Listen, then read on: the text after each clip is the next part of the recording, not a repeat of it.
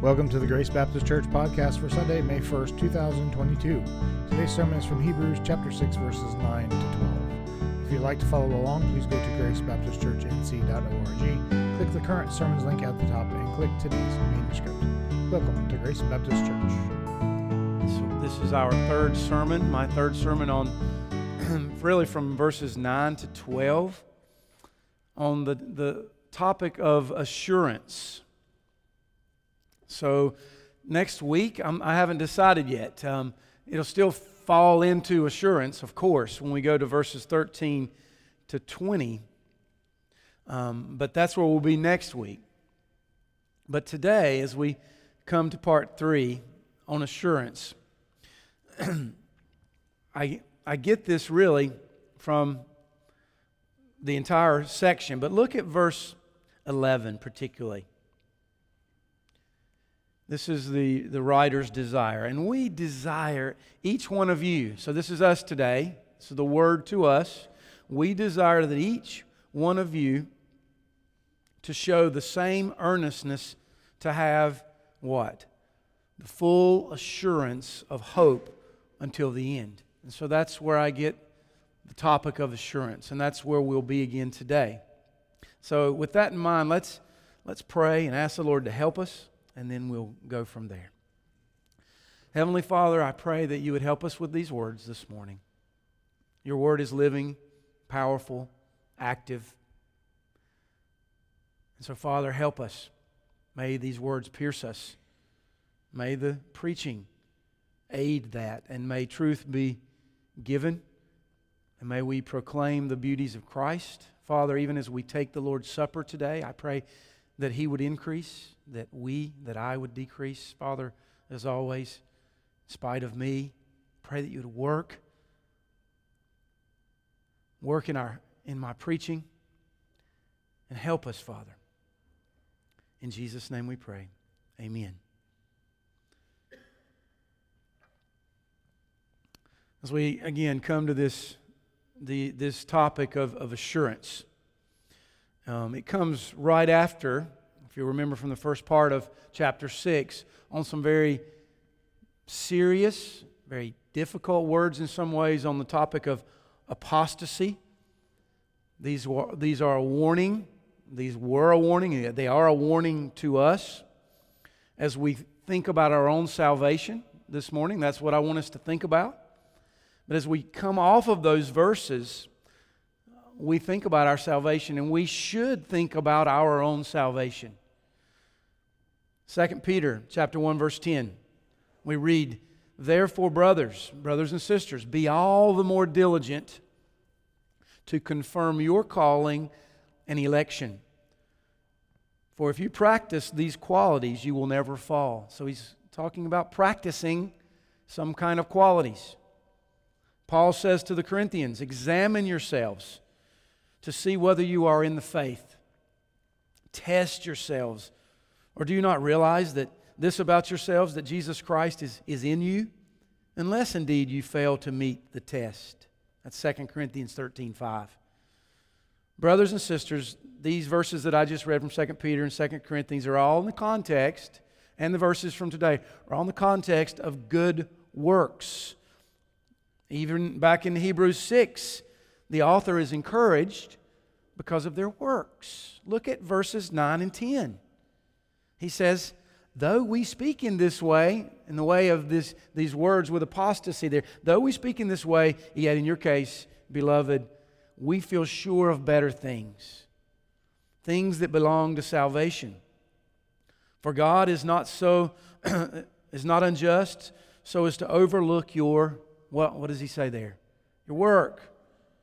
And we preached a whole sermon on that a couple weeks ago, how God can accept our works in Christ, but still it's works.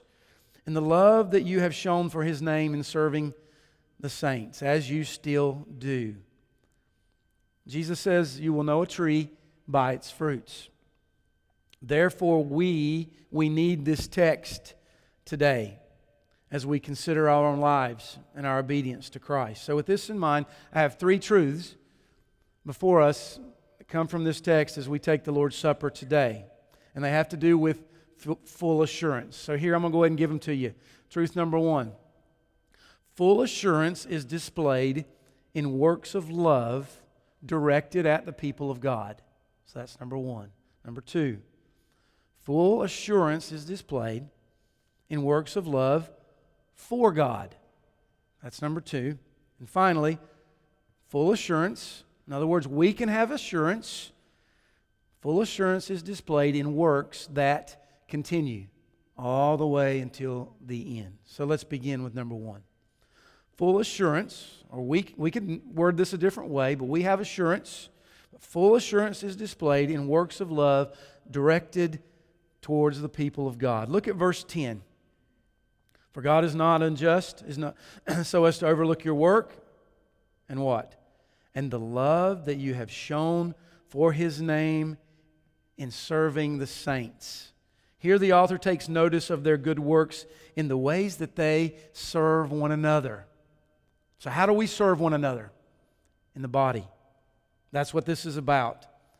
And this is in the context of assurance. As he considered those who fall away in verses 4 to 6, as we've seen, he says, hey, I've seen your works, and I have some assurance here, and so should you, because your works and the way you serve one another and love one another in the body, it is continuing. I have good assurance of this for you. But let's recall, just for a moment, the warning passages of Hebrews before we move any further. Look back at verse 9 of chapter 6. Excuse me. Let's go back all the way to chapter 2, verse 1. Hebrews chapter 2, verse 1. Here's a warning. Therefore we must pay much closer attention to what we've heard, lest we drift away. Chapter 2, verse 3. Look there with me. How shall we escape if we neglect such a great salvation? Chapter 3, verse 8. Do not harden your hearts. Chapter 3, verse 12. Take care, brothers, lest there be in any of you an evil, unbelieving heart leading you to fall away from the living God. Chapter 4, verse 1. Let us fear, lest any of you should seem to have failed to reach it. Talking about rest in Christ. Chapter 4, verse 11. Let us strive to enter that rest so that no one may fall by the same sort of disobedience. And then chapter 6, verses 4 to 6, we see perhaps the greatest warning and consequence. For it is impossible in the case of those who have once been enlightened, who have tasted the heavenly gift, have shared in the Holy Spirit, have tasted the goodness of the Word of God and the powers of the ages to come, and then having fallen away, to restore them again to repentance, since they are crucifying once again the Son of God to their own harm, holding Him up to contempt. Brothers and sisters, these are the most serious warnings, and we're going to see more in the book going forward. And as I've stated, these are gracious warnings to us that we not fall away. And I believe that these are means that God uses in our lives to keep us moving down the road to heaven. But we must remember, as I move back to our topic on assurance, that one of the reasons the author believes that they are not those who are going to fall away is because of their works, particularly how they serve one another in love. And one of the reasons he has confidence, as we've seen, is because he sees the work of the Lord, the work of God, and the power of the Holy Spirit in their lives. In what way? Well, it's in the way they serve one another. I think of Paul's words to the Thessalonians. He says, we give thanks to you, church at Thessalonica.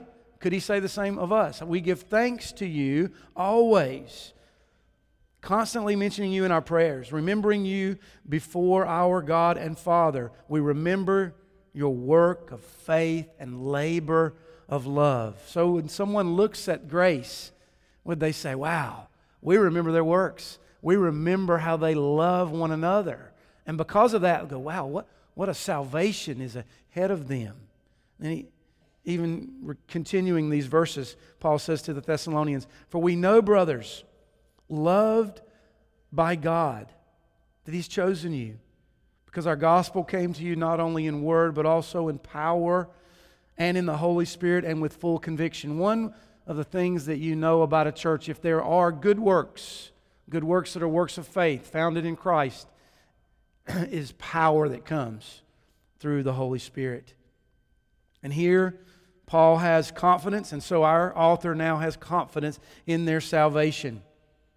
Now, before we apply this truth, I want us to notice the truth that they're working works of love, or works together there, serving one another. Before we apply that, I want us to just spend a moment thinking about their motive behind their works one to another. As we look at this text, verse 10, what kind of works are they? They're works of love. And this is so important for us. Here we see in this text a clear example, a clear motive of love behind their works. And I say that because there is such a thing, and listen to me carefully, as works without love. There is such a thing. In order to maybe give an example, what if I were to, being married to Kristen almost how many years? 29 this year? And what if, being married to Kristen, that I were to bring her roses every month for a whole year? How cool would that be? And just keep bringing the roses, and maybe even do it a second year, month after month after month. But all the while, as I'm bringing the roses, I'm thinking to myself, what a good hubby I am. Have you ever done that? Of course you have. Because that's just the way we are. We do that. But I would think, man, what a good husband I am to her. I'll bet the rest of those husbands out there are not bringing their wives flowers every month.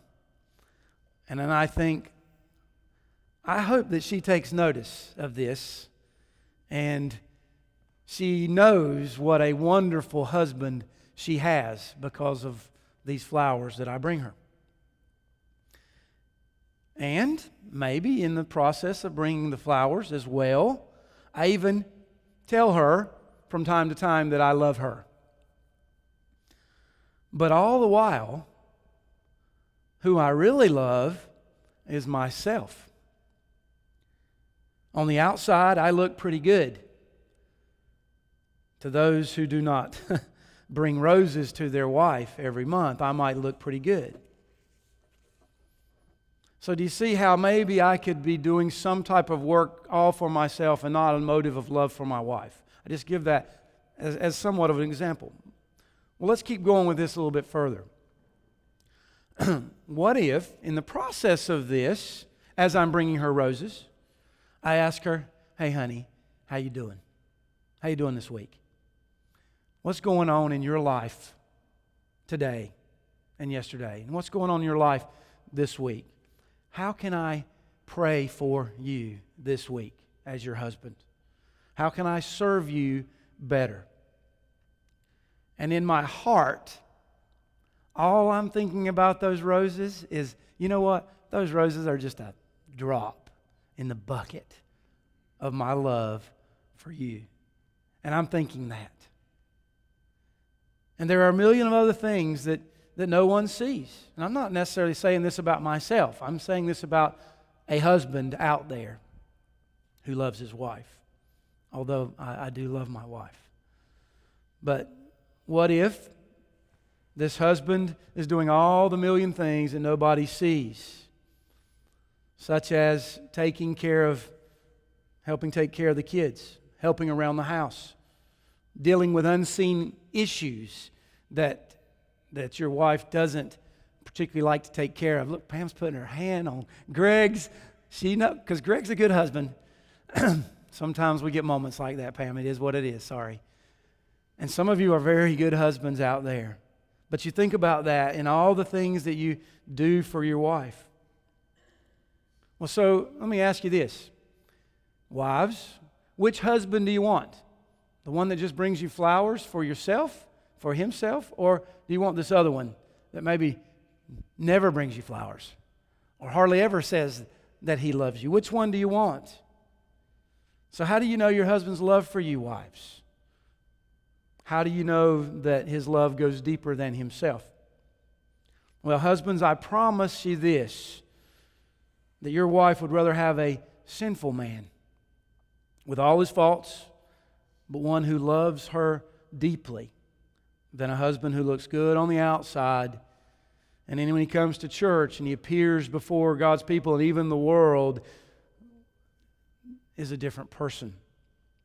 And you know what? When this happens, how much assurance, when it happens that you've got a good husband that loves his wife, how much assurance is this wife going to have that her husband loves her?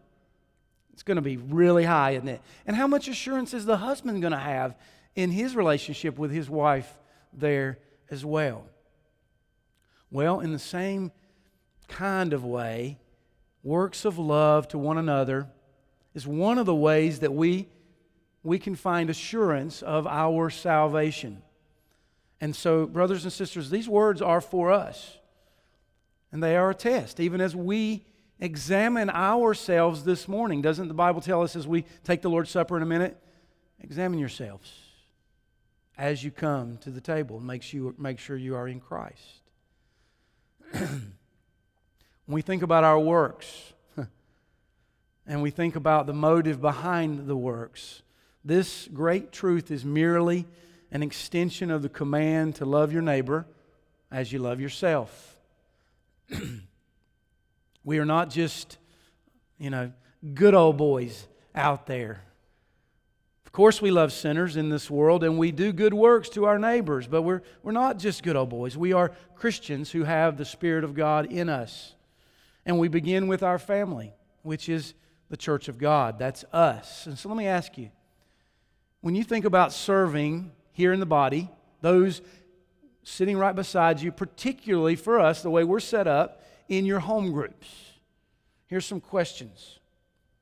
Do you sacrifice the things you want to be with God's people and to serve them in ways of love?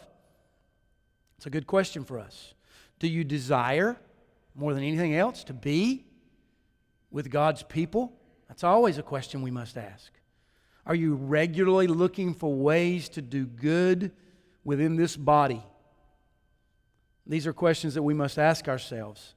And this is one way we examine ourselves this morning as we take the Lord's Supper. And one more quick application. Doing good one to another is also a means to evangelism. I get this from the statement from the Bible, they will know you are Christians by your love. And so how do I know we love one another? By the way we treat one another. And who are they?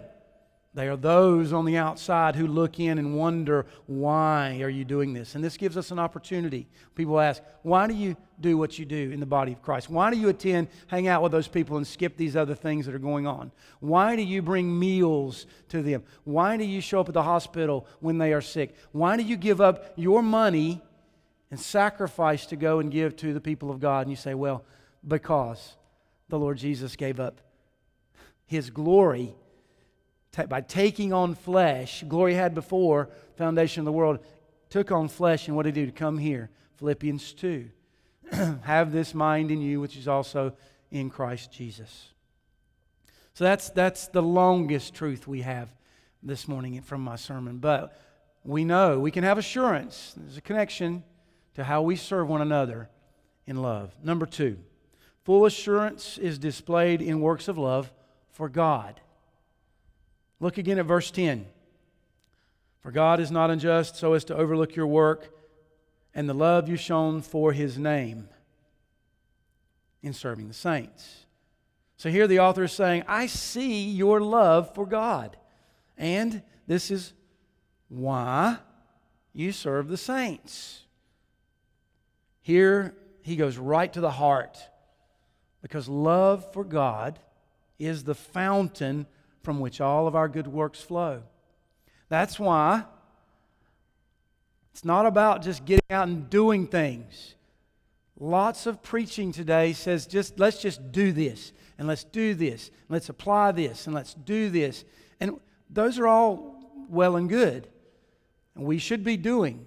But brothers and sisters, personally, and I don't think I'm wrong on this, but as a preacher who preaches week in, week out for the most part, I really believe if you get the gospel in your heart and you love God with all your heart, soul, mind, and strength, then you're going to be a good husband.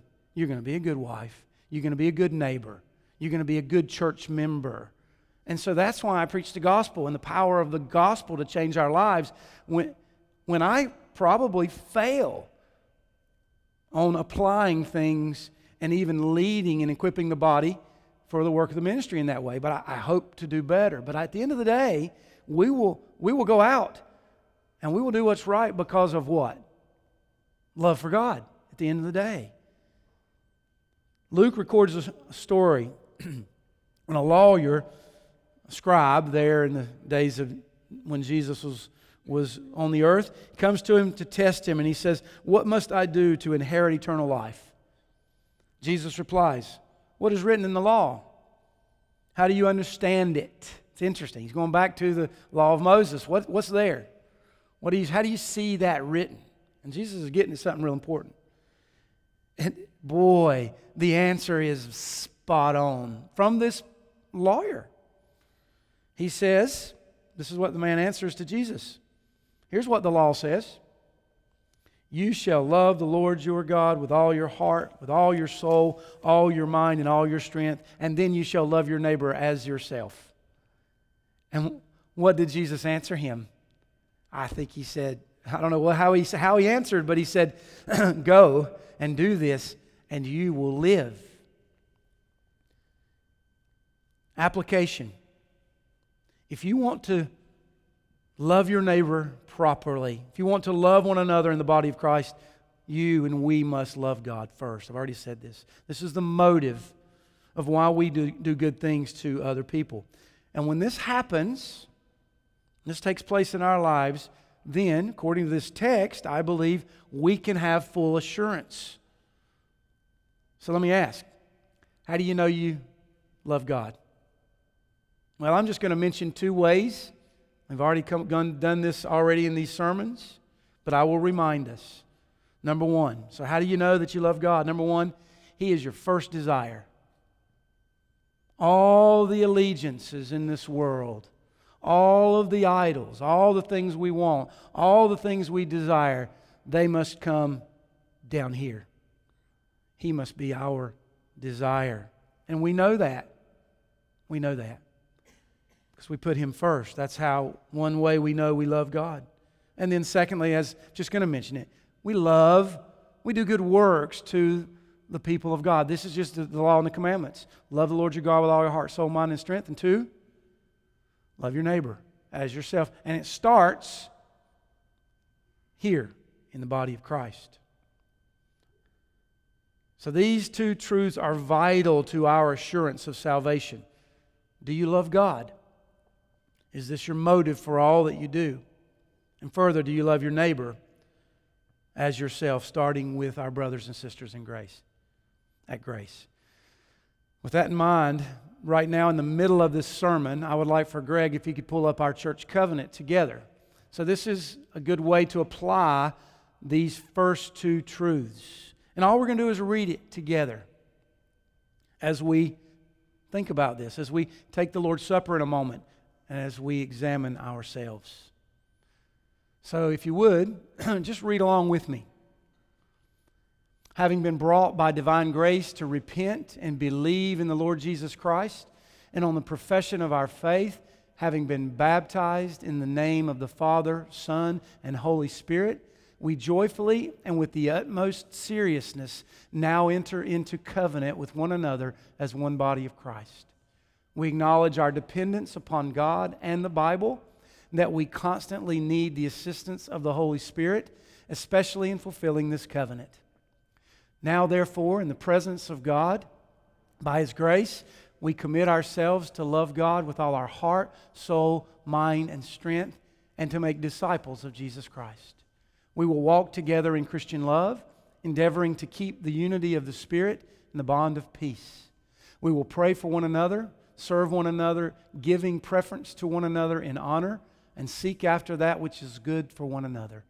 We will bear one another's burdens in all humility and accept one another as the Lord has accepted us. We will affectionately care for, watch over, and faithfully admonish one another as God gives us opportunity. We will strive to live as Christ in the world, and denying ungodliness and worldly lusts, we will seek to fulfill our calling to lead a holy life, to be salt and light, looking for the blessed hope and glorious appearing of our great God and Savior Jesus Christ. We will guard our tongues, not speaking evil or complaining against one another, avoiding all gossip, not lying to one another, but instead speaking words that admonish one another. We will not forsake the assembling of ourselves together, but faithfully attend the church's meetings for corporate worship, prayer, study, and fellowship, and will use our spiritual gifts for the common good. We will contribute cheerfully and regularly to the support of the ministry, the expenses of the church, the relief of the poor, and the spread of the gospel through all nations. We will faithfully participate in the ordinances of the church and endeavor after unity of mind in doctrine. We will both submit to the church's discipline upon ourselves and lovingly assume our responsibility to participate in the discipline of other members as taught in Scripture. We will abstain from all practices which bring unwarranted harm to the body or jeopardize our own faith or the faith of others. We will practice personal and family worship to train our children in the discipline and instruction of the Lord. We will be witnesses for Christ, seeking the salvation of our family, friends, neighbors, co-workers, acquaintances, and all the world. We will, when we move from this place, as soon as possible, unite with some other church where we can carry out the spirit of this covenant and the principles of God's Word. That's our covenant. For those of you who are visiting with us, we try to read that about 4 times a year. Maybe, I'm not sure how many times we do it, but about that time as we take the Lord's Supper together. But let me mention one more thing here before moving on, about as we shift our attention back to works of love for God and love for our fellow brother and sister. We must always remember and bring to mind that we love God. Why? Because He first loved us. We've already spoke about this in especially sermon part 1 on assurance, but God loved us. He chose us from before the foundations of the world. And how do we know that He loved us? Because He sent His Son objectively. Came, took on flesh. This is what we remember today. And we know that He loved us, for God so loved the world. This sinful world of which we are a part. He is the friend of sinners. For God so loved the world that He gave His only begotten Son. Whoever believes in Him would not perish, but have everlasting life. If you would, turn with me to 1 John chapter 4. 1 John chapter 4. I'm going to make a few comments here in these verses along this truth that we love God and we love one another because He first loved us. 1 John chapter 4, verse 19. We love because He first loved us. Now, go back to verse 7. 1 John chapter 4, verse 7. And it's always good to use the Bible to interpret the Bible. So that's what I'm doing now. As we come to our text on assurance, this is a good commentary on what we are talking about today. Verse 7, Beloved, let us love one another, for love is from God. And whoever loves has been, what? Born of God and knows God.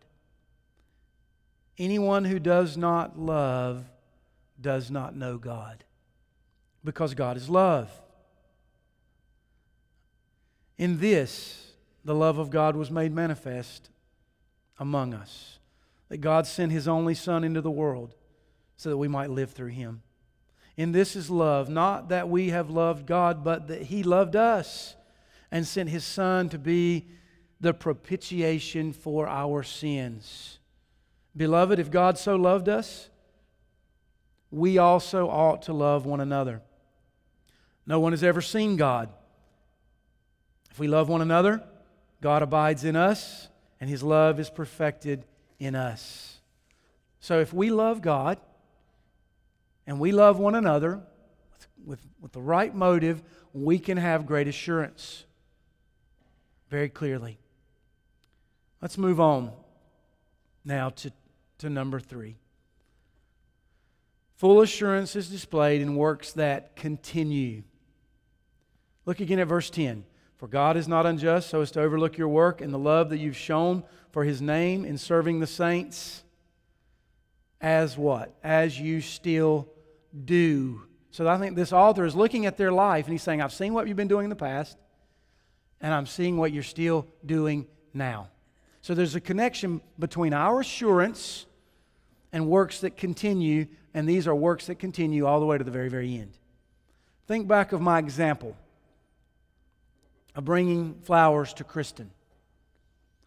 What if over time I stopped bringing her flowers? Which I don't do that very often anyway, and so this may not indicate whether I love her or not, and we've already established that. But what if I were to stop serving her as I did at one time? What if I were to become more distant from Kristen? Start spending more time away from her with friends, away from the house? What if I stop asking her, how are you doing, honey? How can I help you? Or I stop asking, what can I do to serve you? What if I were to start looking at other women, casually or on the internet, besides my wife? Or even further, I see my affections moving to other things and maybe someone else besides her, even have an affair. So let me ask you this. If this were to happen in my life, or if this were to happen, particularly husbands or wives, in your life, what assurance could you have that you love your wife? What confidence would there be in my marriage?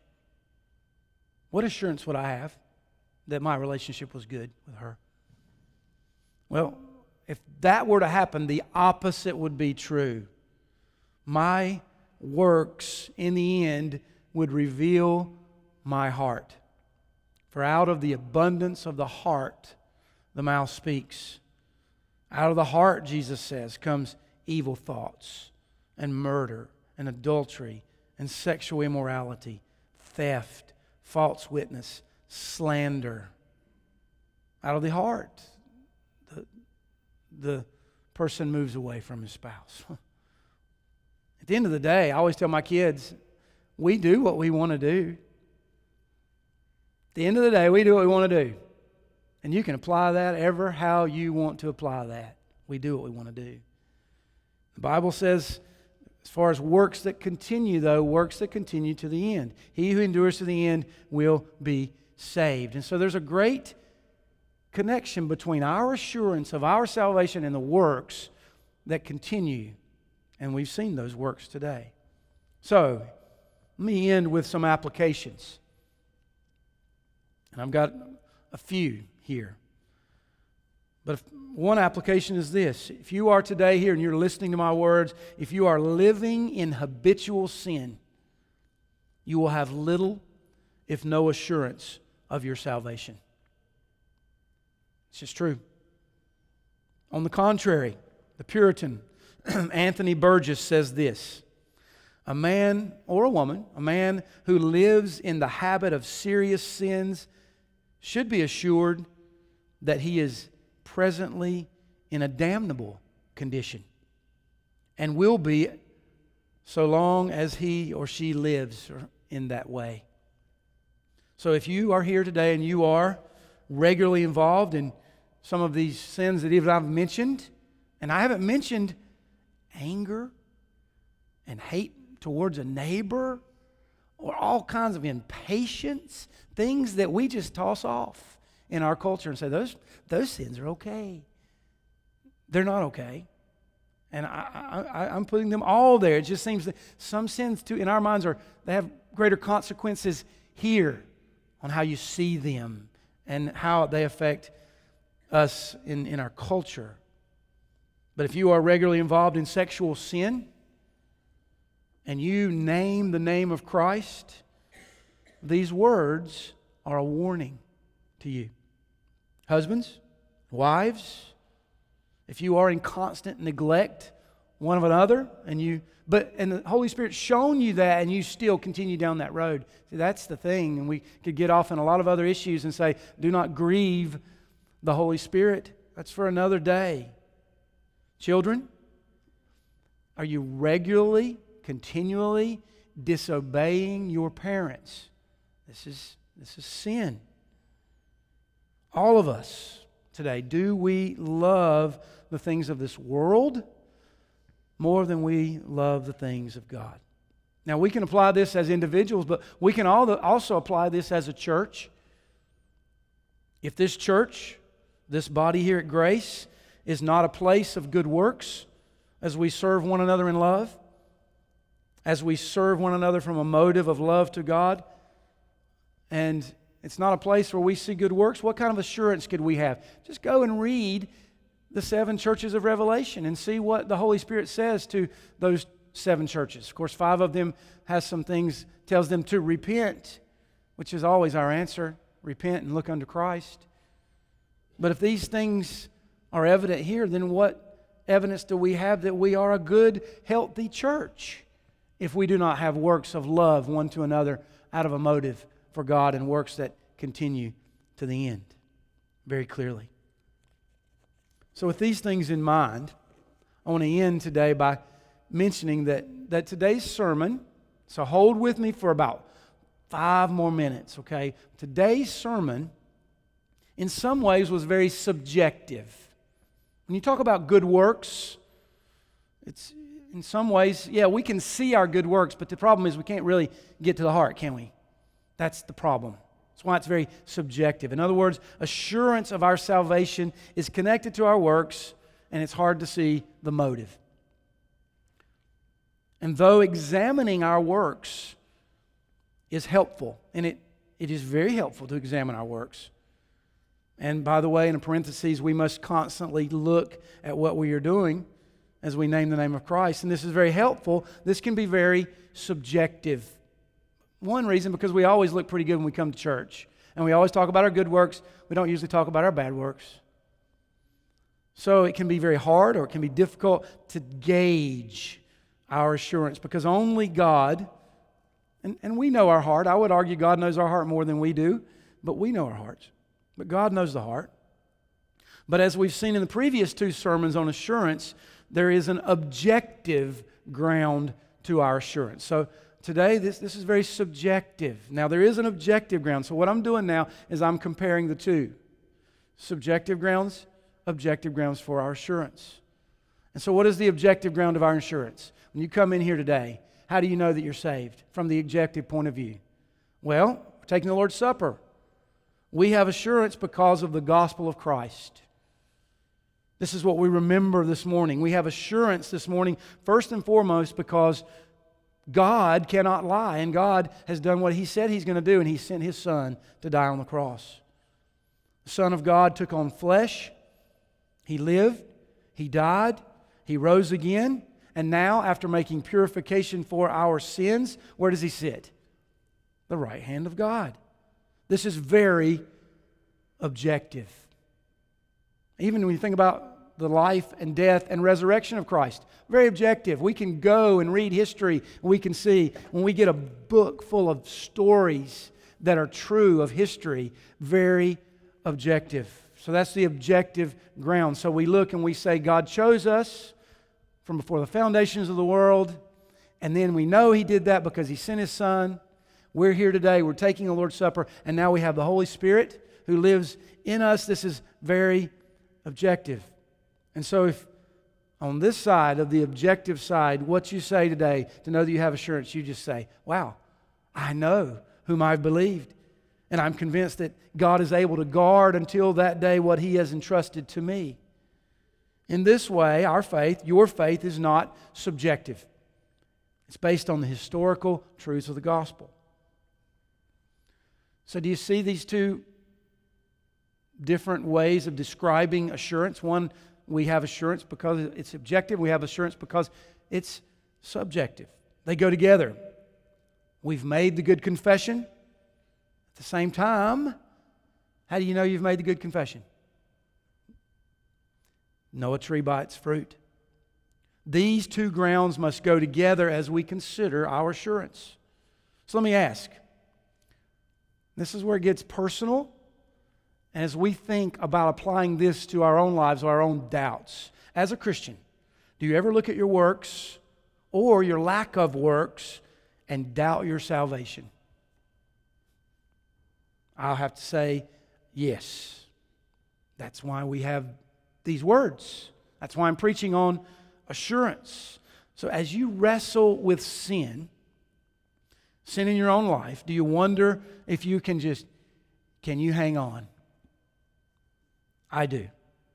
I do from time to time. Or maybe some of these sins that I've held out there, maybe you haven't been a Christian very long. Maybe you see yourself not realizing something sinful, and all of a sudden you hear the preaching of the Word and you go, yeah, that's sinful. But what if you are in a time of backsliding?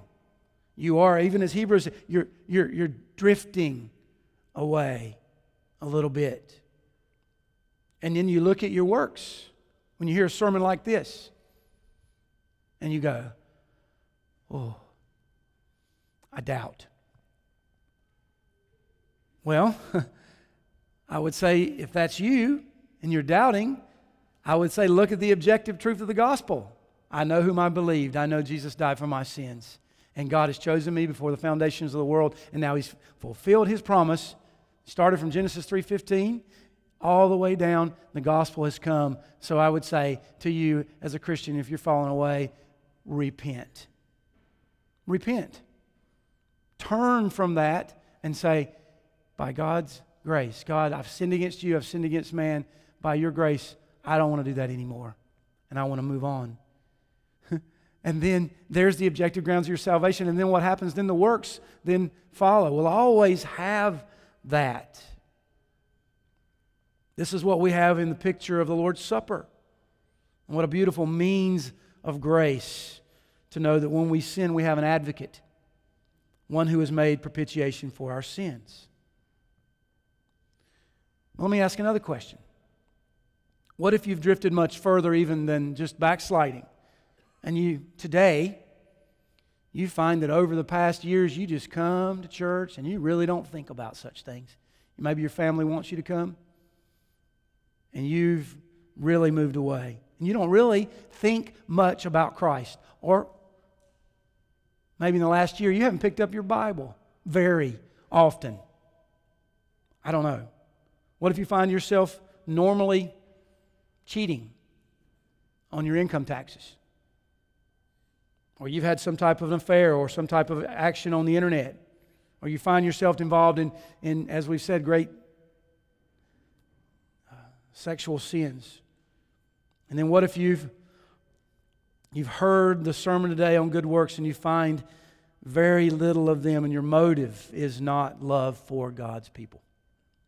Well, I would say to you, I don't know your heart, but I would say the same I would say to a Christian, repent and look unto Christ. He has not changed. But at the same time, I would tell you that you're not going to have assurance unless your works line up with the Bible. And I would say to you also, repent. And at the same time, as a pastor, I must be careful not to just say to you, as I think about, and as pastors, we know the sins of our congregation. We know our own sins. And I know yours. Believe it or not. People talk. And we know we've been together for how many years? Some of us. Many, many years. And I must not be too careful for those of you who I know are living in sin to say, hey, it's okay. Christ died for your sins. You have an advocate in heaven. Don't worry about your sins too much. Just come back, take the Lord's Supper. Christ died for your sins. I must confess, I'm afraid I do that more. And we do that in our culture more, to excuse our own sin and our own love for the world. We like justification because our standing is right. But what about sanctification? The Holy Spirit is given to us, brothers and sisters. We are justified, really, through the power of the Holy Spirit as we are regenerated, called, regenerated, believe, we're converted. We look under Christ and we believe, and now there is now no condemnation for those who are in Christ Jesus. We like that because when we think of our sins. But what about the attitude of our sins along with? That's where it gets very subjective. But brothers and sisters, the Holy Spirit is given not only to take care of the sin problem, but it is given to us to kill sin that we might move forward in godliness. And so I had to say that this morning because I think, personally, I'm always, Christ died for your sins. Let's just excuse them. We cannot excuse sin.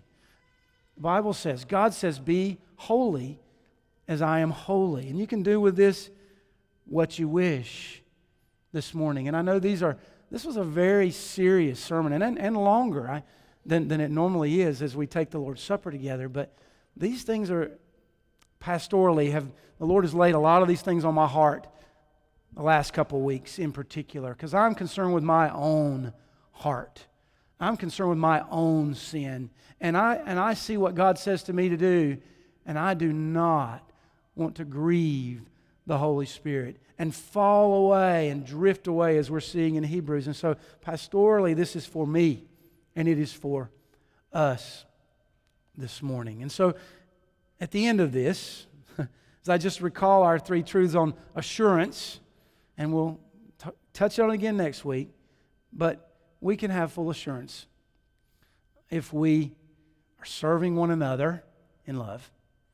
Number two, if our motive for our works is love for God.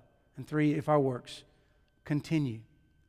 And at the end of the day, as we take the Lord's Supper, one of the things I love Martin Luther, when he nailed his theses to the door there at Wittenberg, number 1 out of 95, I'm going to rephrase it, but it says that when they were all, you just go to the priest, and there you confess your sins. But he was saying, no, the life of a Christian and the heart of a Christian is one of constant, it's a spirit of repentance that comes out. So that when we sin, and then we know that we've sinned, we say, Lord, have mercy upon me, I'm a sinner. And then what do? We look unto Christ, who took our sins upon himself, his righteousness for our sins, the great exchange. He gives us righteousness, we give him our sins. So with that in mind, we take the Lord's Supper this morning. And hopefully today we can grow a little bit in our sanctification, and Christ can be more beautiful as we remember the Lord's Supper this morning. Let's take a moment in silence and just think about these words, and then I'll lead us in our time together. Thank you for listening to the Grace Baptist Church podcast. You can listen to past sermons at podbean.com. Search Grace Baptist Church, China Grove to find us. You can also find us on Apple Podcast. Search Grace Baptist Church, China Grove. You can also join us at